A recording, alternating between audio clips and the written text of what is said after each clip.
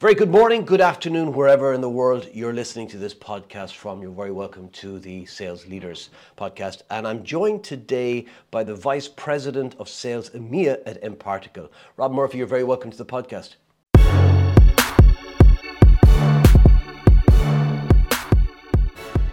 It's good to be here, Paul. Thanks for having me. Pleasure's all mine, Rob. Rob, I consensus an Irish accent. You're based in London. Is it a Dublin accent? It is a Dublin accent. Dublin area? So, yes, Clontarf originally. Okay. Grew up there, and then about 5 years ago, moved across to London. Okay. Being a country boy myself, what was it like growing up in Clontarf? I loved it there. I mean, I originally was in Griffith Avenue for about 12 years or so, and then we moved to Clontarf. So, I mean, I love being by the sea. Always very calming going out for runs. I mean, really through all different types of weather throughout the year down there. So it's something I definitely miss about living there. Yeah, I was going to say that. There's not too much sea in London where you just disappear down one rabbit hole and then pop up and you're just looking around and it's more concrete. Yeah, that's for sure. Yeah. Yeah, it's a wonderful city though. It's one of my favourite cities on the planet. What brought you to London? Yeah, so at the time I was working for Salesforce, based out of Sandyford in Ireland, and the sector I was covering was basically financial services customers, of which all of them were pretty much in London. So I was traveling over almost on a weekly basis. So I got pretty tired of doing all the flying back and forth, and it kind of felt like you were in London but not in London because you weren't really there to enjoy it over the weekend. So I decided just to take a bit of a gamble and go move and see how I feel. And I've been here ever since. Enjoying it? Yes, no, I really enjoy it. I mean, there's so much to do. I've met my wife here as well, so yeah, just enjoying our life that we've made for ourselves there. Screwed. That's it. I'm going to be carrying you out of a box now in London. That's it. Yeah. Game over. Well, the challenge is she's actually American from New York, so who knows where we'll end up. Oh.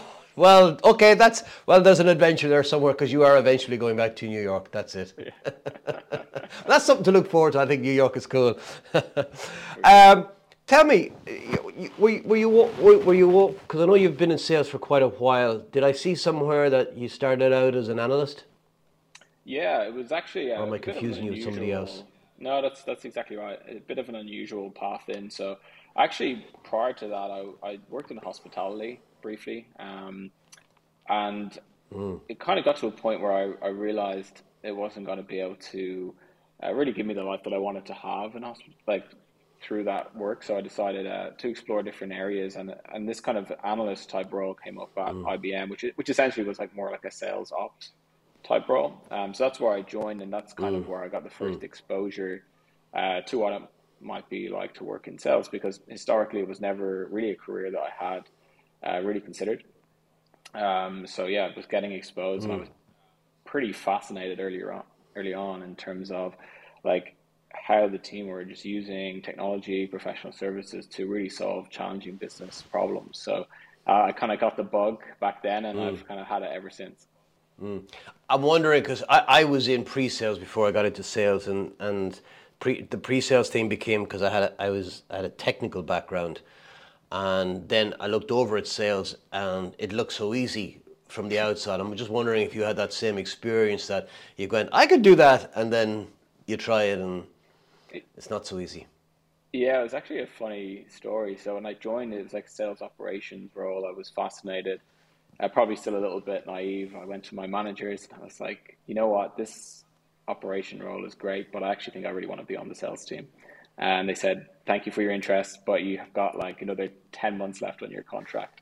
So whilst I didn't get my wish, I did get the buy-in from them, though, to spend as much time with the sales team as possible, as long as I continued to deliver the deliverables I had on a weekly basis.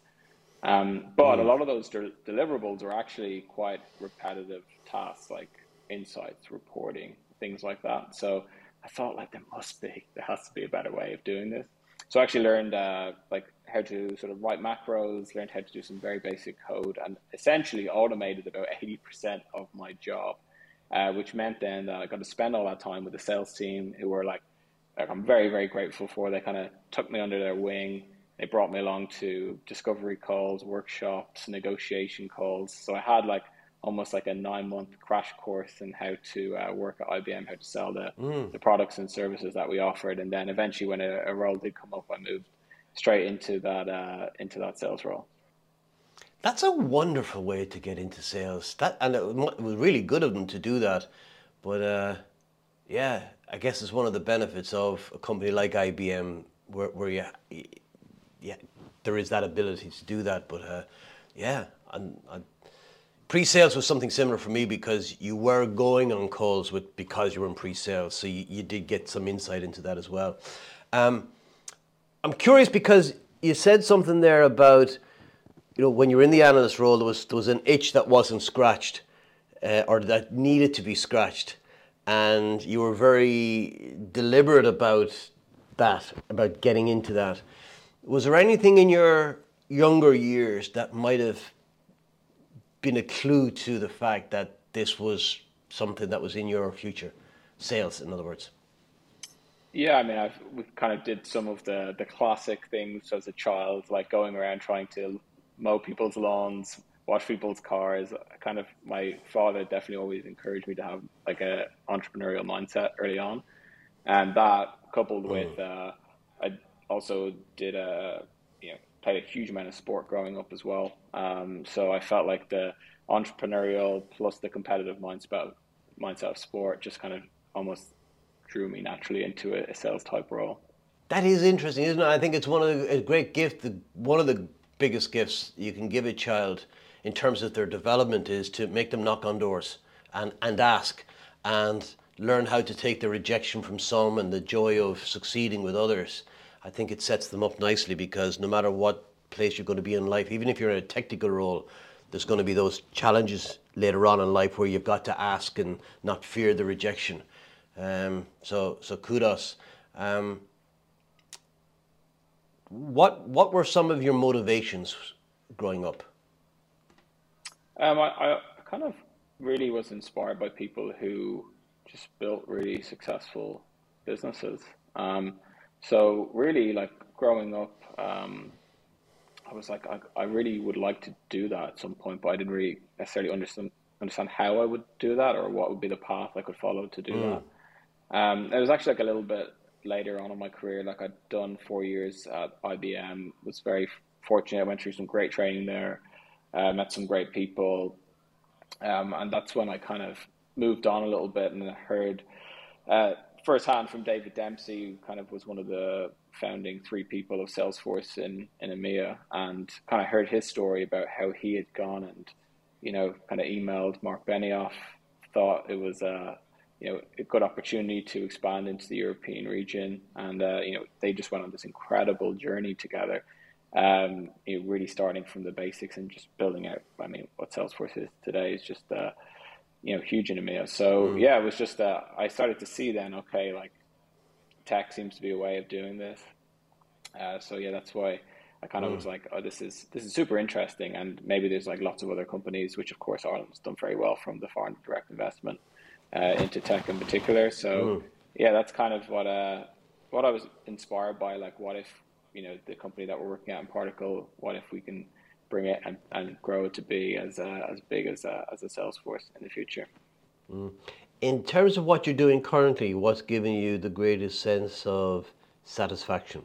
I think I look at satisfaction on several different levels. Like I do a quarterly life review, and really evaluate my life on all different aspects. So my career, my marriage, my personal relationships, personal development, and really just like take the opportunity once a quarter to really just reflect on kind of where I'm at and then where I want to go to. So some of the things, like it's always very deliberate what I'm driving towards in terms of what's giving me the most, what's keeping me motivated. And I think we've done such a great job, and the team's done such a great job in EMEA so far. We've built out for Particle. It's just like, how do we just continue to grow and learn together and continue to really build the business out to, hopefully as big as we can, and successful as we can make it. Yeah. I talked to you about the professional side in a moment. I want to go back more. You said about the quarterly life plan. I'm very interested in that. I'd like you to talk me through the process. And what I mean by that is, do you go somewhere on your own? Is it something you do at home? Is it something you do collaboratively with others? Then what are the various elements and what are you looking for in those? And then what's the output of the process? Yeah, I think it's usually take myself out of the current environment. I've actually found doing it in airports weirdly. Now that travel's back open, you've got a lot of dead time. So it's often a good time to just pull out a journal and just start to take stock of where you're at. So I try and keep the format similar. So I'll basically do I think, almost like the pie of life. You draw a circle, you divide it into different segments. Like everybody has the exact same amount of time as everybody else. It's just about how you spend it. Then I'll just go through and kind of rank myself on a scale of 1 to 10 on all of the different aspects. So, how do I feel I'm doing professionally? How do I feel I'm doing, in my own relationships, in personal like development, in other things that I find that are fun? Like, where am I at on all of those different aspects? And basically give you a 0 to 10 score. Mm, Kind of kind of draw. mm. That doesn't become a circle, right? There's always going to be bits that you're down on and other bits that you're really good on. And then just like deep dive into each one of those to really just try and decide like if it's great and it's 10 out of 10, like fantastic. Like what are the things that are actually causing it to be great and what are the things I can continue doing? If it's not where I want it to be, then like what is the reason that it's not there and what are some of the things I could do over the next 90 days to actually try and rectify that? In terms of who I do it with, I have historically done it just by myself, but I've recently have also started doing it, which has been fun with my wife. So that's always been an interesting conversation. But again, it just means that everyone's like kind of knows where we're at, what are the things that are important that we want to be doing more of, and how do we go and actually go and do that. Do you go down the road of vision boards? Not so much vision boards. I just try and keep it. I'm a very data driven person, so I like to have like be able to quantify how I'm feeling, and then ultimately be able to measure like am I making progress or not. Okay. I'd like to go just a little bit deeper in that because to me the what I'm curious about is the data bit, which is very subjective in itself, Hmm. but looking at and saying how do I feel, which is very subjective and open to all sorts of the mood you're in the moment, what happened to you that morning, subconscious influences that might affect how you see things.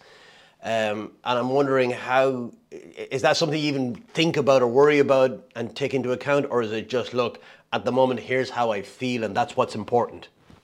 Yeah, it's like it's a good call out. I think what I do is I kind of journal pretty frequently. So when I sit down to do that, I'll kind of have a quick flick through all of the last like 90 days worth of entries. Sometimes there's lots, sometimes there's not as much. I just try and do a quick recap, so it almost removes the like, oh, I spilled a coffee on myself this morning and I feel terrible type of influence on the score that I might have. Tell me about something, or how you might have changed something, either direction or gained a really important insight that's influenced your thinking as a result of that process. Yeah, I mean, there's been several things. Like some things are quick fixes. So like, am I spending enough time with my family at home in Ireland? For example, it's like, well, how do I score myself there? Should I spend more time there? So if it's a yes, that's easy, right? Just gotta book more flights, plan out in advance to go back and see them. Mm, But like, there's been other things that like, when I look at things, um, you know, it could even be like fitness related, like how am I feeling health wise? So like, a lot of that's just around habit. Like once we create good habits, it's kind of mm, relatively easy. You get up in the morning, mm. you go work out, you eat well, etc. So I think like there's been some things that are like quick fixes, like hey, just book more flights, it's easy.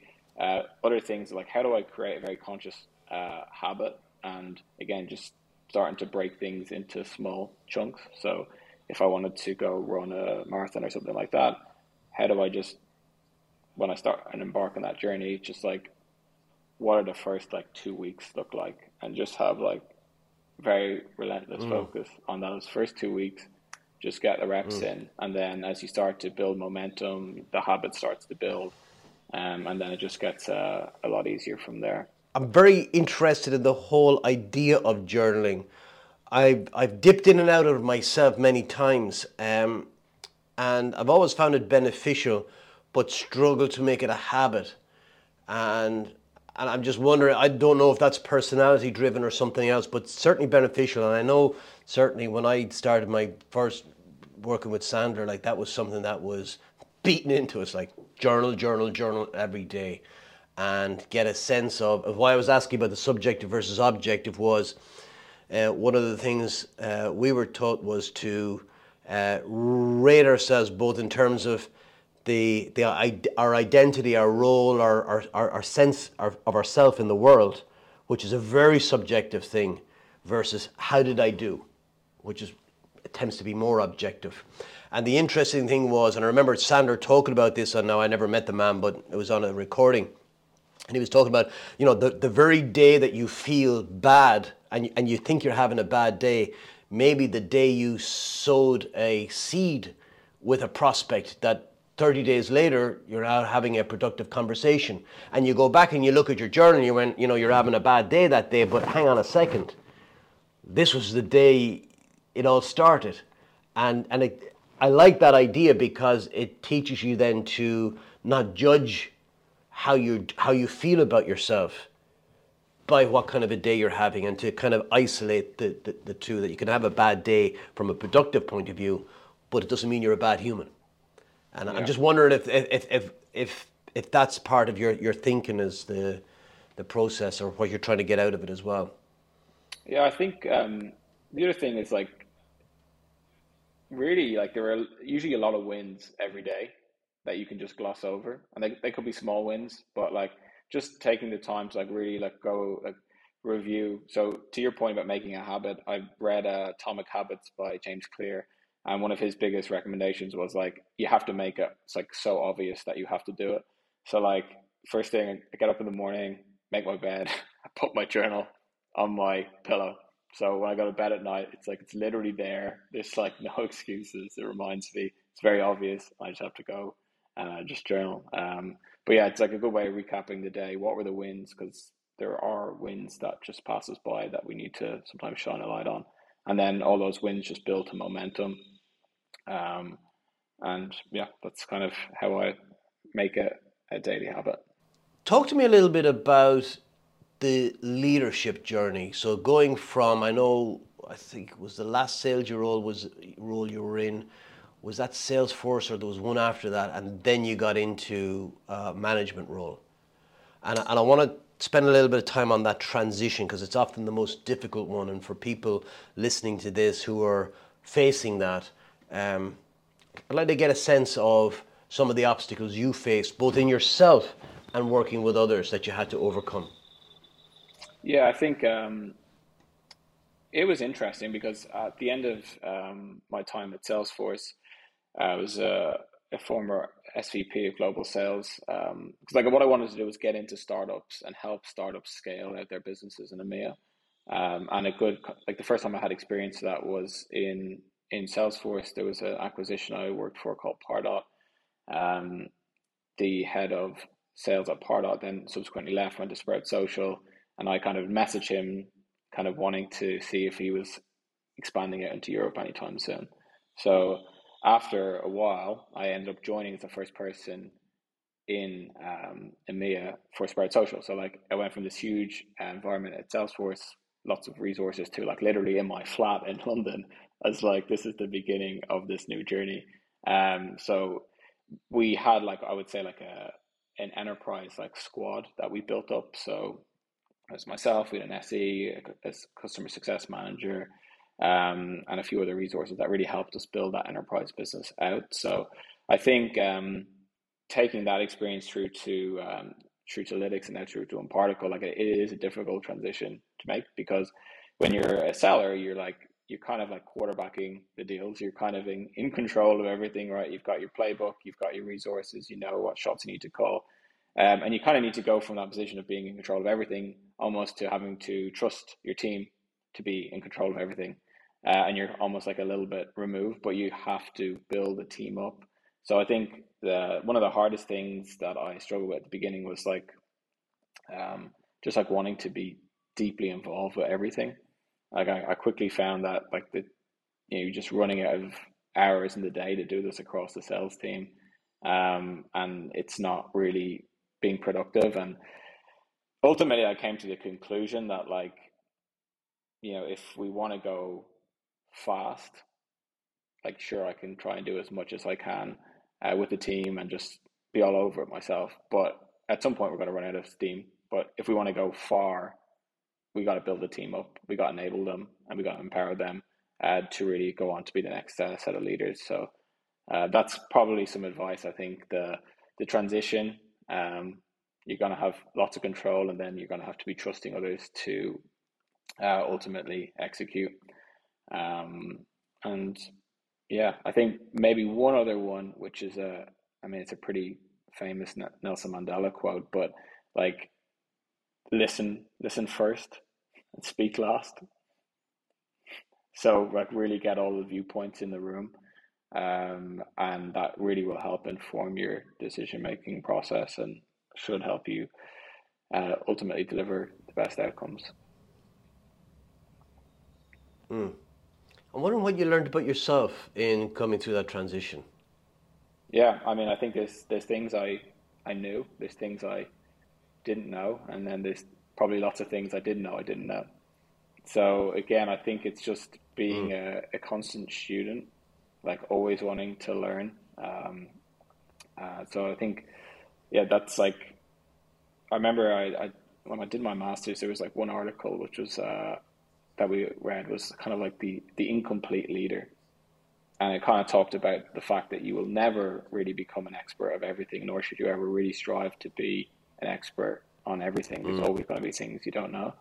So I think like actually getting comfortable with that was that something I definitely learned about myself, because I'd kind of approach it from like, no, I want to know everything, and I want to be able to be an expert and help out with any question that comes up. But actually, in fact, that's probably misguided. So I learned through the process that like it's actually again building that team and empowering the team, and being able to bring in the experts in certain areas as you need to. I like that. It's what it sounds or feels like to me is that instead of learning how to answer the questions, it's what questions should I be asking? Because if you know those, then there's always somebody else can answer them. But you're saying they're the experts. It's like I think it was Ford or somebody like that, of Ford Motor Company. Legend has it, and I might have the number wrong, that he had 5 buttons on his desk. And somebody asked him about, how do you manage all this? And he says, this is how, and he presses one button and head of finance comes in and presses another button, head of sales comes in, and he says, these are the experts. And he just, now, I'm sure I've taken license with that. I'm sure somebody else has as well. But the philosophy behind it always stuck with me, that it's not necessary, that the smartest person in the room is the one who knows other people are smarter. Amen. In given topics, right? Yeah, yeah. And so tell me, where would you like to take your career? What's the trajectory in your own mind? Yeah, at the moment, I think we're still at the early stages of our plan that we had with Zen Particles. So I joined. I've been here about 2 years. So we put a strategy in place of where we wanted to take the business. So really, I'm just excited to continue that journey and really grow out from there. And I think in the future, like who knows what will happen. There's it's kind of an interesting role to be in now, where we're seeing like kind of VP sales EMEA. Maybe there's like people are transitioning into GM roles, transitioning into C-level roles from there, and other people even transitioning out into completely different fields like VC to ultimately help companies grow and scale their businesses, or help them grow out in EMEA. So I think what's exciting is that like the skill set that I'm really focused on building out is transferable to lots of different companies, lots of different industries, and really for me, it's about like we set out the plan, and it's really about the excitement and the journey of going on Mm. that plan and getting to the stage that we want to be at together as a team. And we kind of we set the strategy 2 years ago, like, in 4 years' time, we're going to sit around a room and we're going to say, like, we built this together. And that's going to be great to have gone on that journey and done that all together. Tell me something about yourself, Rob, that probably nobody you work with knows about you. An experience you've had, maybe somebody you've met, something you've done, hobby, pastime, work, it doesn't matter. Just something you feel that you enjoyed or that was surprising or interesting to you that maybe nobody knows about you. I mean, I don't know if this counts, but I did break my finger in 3 places and snap my tendons playing a non-contact sport, despite having played Gaelic football and hurling for like 15 years and never had hand injuries. So that Was was that tag fun. rugby by any chance? It was indeed tag rugby. Yeah, Yeah. There are more injuries come from tag rugby than any other sport that I know of. yeah, I did the same and the same thing. Now, I didn't break fingers, fortunately, but I kind of, when you push one back and yeah, that was the end of that. Let me go back to taekwondo any day, because at least then I know what I'm trying to dodge. Yeah. You mentioned sport when you're younger as well. Is it something do you have time for I don't. participating rather than observing? No, I think it's something that I may want to get back into in the future. Um, like I played a lot of hurling, so I kind of like racket type sports that are fast and intense. So went through a period of squash leagues, to try and, again, racket sports. It's fast, it's intense.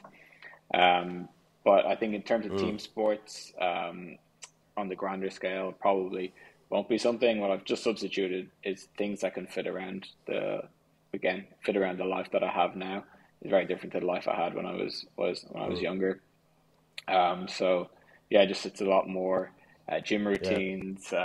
It's a lot more like things like squash, as well. Have in mind your focus on creating balance and integration in different aspects of your life. And clearly with Empire, you're very busy on that and growing that. What do you do to counteract that in terms of hobbies, pastimes? How do you unwind?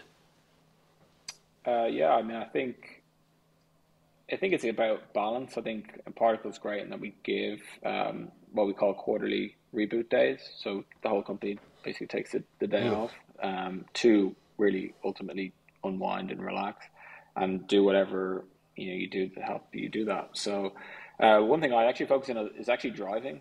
Like I love driving. I love cars. I always have since I think it sort of grew up early watching Formula One, kind of doing the entrepreneurial, like cleaning cars as a kid, and I've always been interested in cars all my life. So quite often, it's actually just going for like a drive out to the countryside, get out into some isolated roads early in the morning, and yeah, just enjoy the scenery, the drive.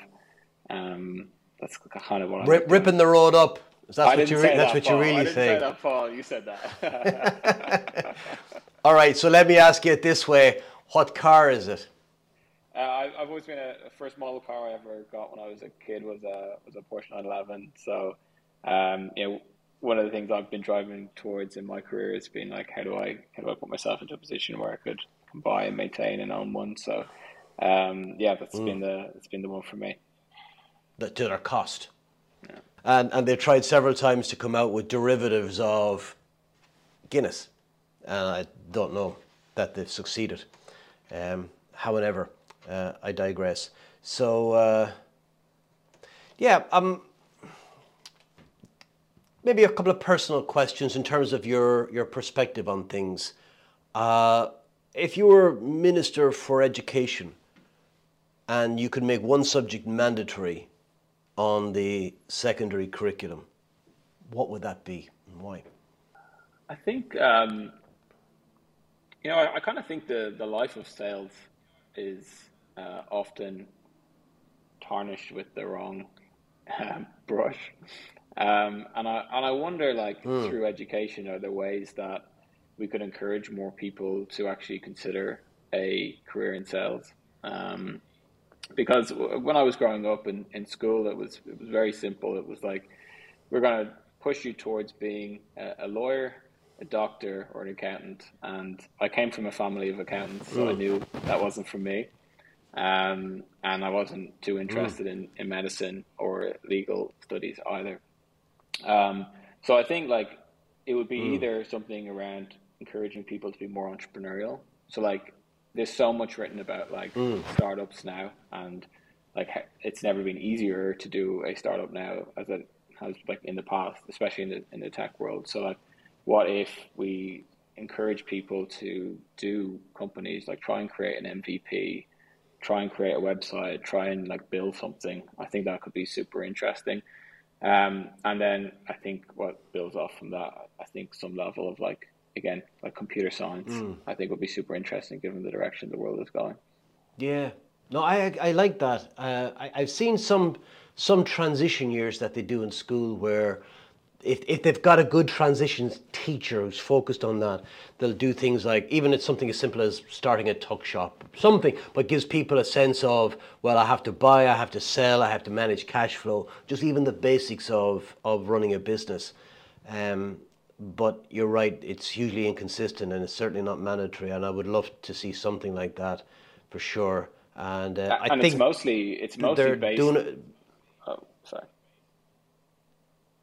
No, I was no, no, going to say please go ahead. it's mostly based on the concept of it as well. What's thought, like, it's not based on Mm. actual practical application, and that's, like, that's when Mm. you learn a lot more, when you've got to go through the situations, you got to go through the scenarios. So, like, everyone Yeah, knows, like, oh, cash is king, great, like, but yeah, unless you have a business where you're like, oh, I've got to pay all this stuff and I don't have any money this month, like, that's, like, yeah, the best lesson that you'll yeah, ever get.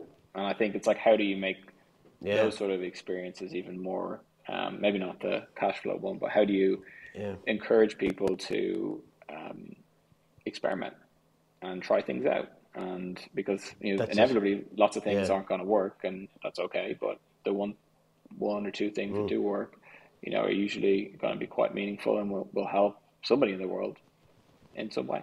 I remember in school, and this is more by way of saying to celebrate how things have advanced and how much better they are, is when I was in secondary school, there was something like 77 jobs you you were told you could do. There was literally a leaflet for every job type. And what was more disturbing was they were ranked, and there was 5 levels. And the lowest level was, I don't remember exactly, but there were pretty, manual jobs where you didn't need any qualifications for. And then level two might have been a semi-professional job. Threes was then the professional there, and you'd have some things in there, like some of the trades, I think, were level two, and then level three up where maybe you could be a photographer, an artist, or a design. Well, maybe even, I don't know, designers exist. Certainly not Photoshop ones. There would have been drafts person. Or drafts. No, they wouldn't. They would have been draftsman. That's what it would have been. And then at the very top, it was doctors, lawyers, architects, and you actually looked at that and you decided what type of a person you were. Not at a conscious level, but you looked at where you fit into the hierarchy. That was the system, and so we've come a long way, and that's to be celebrated. None of that bullshit. For sure. Yeah. Um, so we were talking about, yeah, the what would you make mandatory? Coding, I think, is something else you mentioned that is something I think everybody should do, because you made the point that it's never been easier to start a business, which again fully subscribe to. You have the world's largest CRM at everybody's fingertips, LinkedIn. You can build a website in minutes maybe. There's no excuse. Why do you think more people don't do it? I think it's probably because it's just completely out of their comfort zones. and it is hard. It's just like learning a new language at the beginning. Like it's gonna be very difficult. You're gonna feel stupid.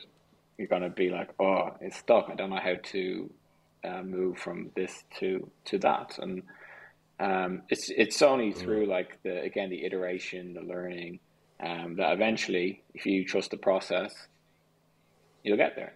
I think there's like lots of great tools out there. Like I've used Code Academy in the past.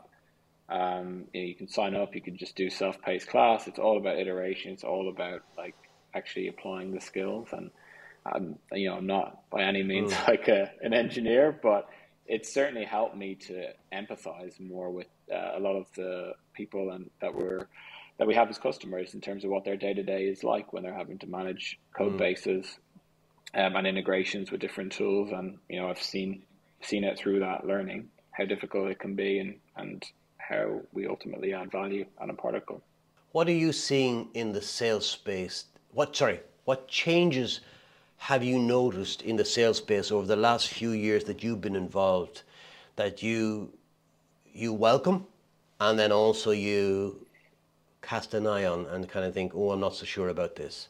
Yeah, I think there's probably like a few things that are interesting. I mean, as always, like buyers continue to be way more informed than they ever have been before. So, I think by the time they come through and they actually want to speak to a salesperson, they've probably gone through, their process of, I've got a problem, let me research some solutions to the potential problem, let me actually define what I might need in that solution, and then let me go purchase it. Like, I think they're getting further and further along that journey before they're willing to interact. So that I think that almost it almost drives people to like really think about sales as being a function of both sales and marketing together, so we can have that right dialogue, help that customer self-educate. And I think that's one key thing. The second is people continue to want to like try the product before they buy the product. So I think that's a welcome step that people can do that, like free trials, etc. And product-led growth has been talked about quite a lot, but I think that's quite an interesting shift. Over the last 3, 4, 5 years, where companies have built very successful businesses off the concept of giving people a free trial, see what they value, see what people will be willing to pay for, and then just growing the business from there. I want to talk to you about that, about the free trial, because I have my concerns. I get and I understand the attraction in it. My concerns always, and I've had this recently myself with a piece of software. I'm used to using a particular video editing software, and then somebody said, try this, and I look at it, and because I'm just not used to it. There's a huge learning curve.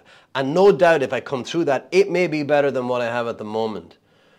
But I was completely put off by that feeling stupid, because I'm looking at this, how do you do this? How do you get around that? Yeah, I think it's like some of it's going to be case by case, right? Like, are we seeing people coming through the free trial that are getting stuck in a particular area?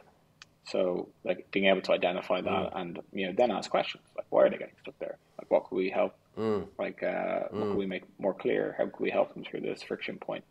So I think there's like a lot of stuff we can do from a product perspective, but then there's also things that you can do from a sales perspective. So like quite often we've had customers that are doing a combination of doing more like a traditional type sales engagement where we've discovery, things like that, but in parallel we're speaking to we're across the business, but marketing, analytics, development, product, but typically developers, like the last thing they ever want to do is speak to a salesperson, but they'll want to get their hands on actually use the product. So I think it's been useful to kind of like also help more traditional sales cycles, and really just to be able to get people who prefer to actually get their hands on with technology rather than speak to salespeople, to get them on board and really demonstrate through the product how it could be of value to them. I'm wondering if there's a halfway house. It would probably depend on the value of the software, or depending on the value of the customer, ultimately, is to have it where it's, rather than it's a free trial, it's it's a trial process whereby they have to go through certain learnings as well. So they have to attend a class. Now that can be, online, on demand, I should say, or it can be live. But it's like, okay, here, getting started, and now you go ahead and implement this. And once you've done that, it ticks off the next bit of the process. So it's that kind of managed process. I've not seen anybody do it. Maybe they are. I'm just not. My eyes are open to it. But I would have thought that would make far more sense, because you're also building the relationship with that particular prospect, and you're also learning. Really, you're getting into their issues and challenges as you go along. Where in a kind of a demo, you can go so far, but if you had that process, every time you interact with them, you can say, okay, why or how do you plan on using this? What challenge are you trying to overcome with this? And you're kind of drawing them in. But you might tell me that people do that already. I don't know. I just haven't seen it. Yeah, I think there is some things being done already. Like there's a concept of if you imagine a typical bowling alley, where you try to roll the ball down to hit all the pins. A lot of people talk about like putting the bumpers up either side. So like we kind of create paths that people can go down, and we make sure there's guardrails in place so they ultimately can get down to the right outcome. But yeah, I think it's an interesting concept of potentially mixing the few. But I think in order to make that sustainable, it would probably need to be pretty high value software in order to like mix both salespeople and product together. Because obviously you've got all the overheads of hiring salespeople, training them, and so on as well. Unless you were to capture it somewhere, that would need to be on demand, and then of course you lose the interrogative element of it. So swings and roundabouts, yeah.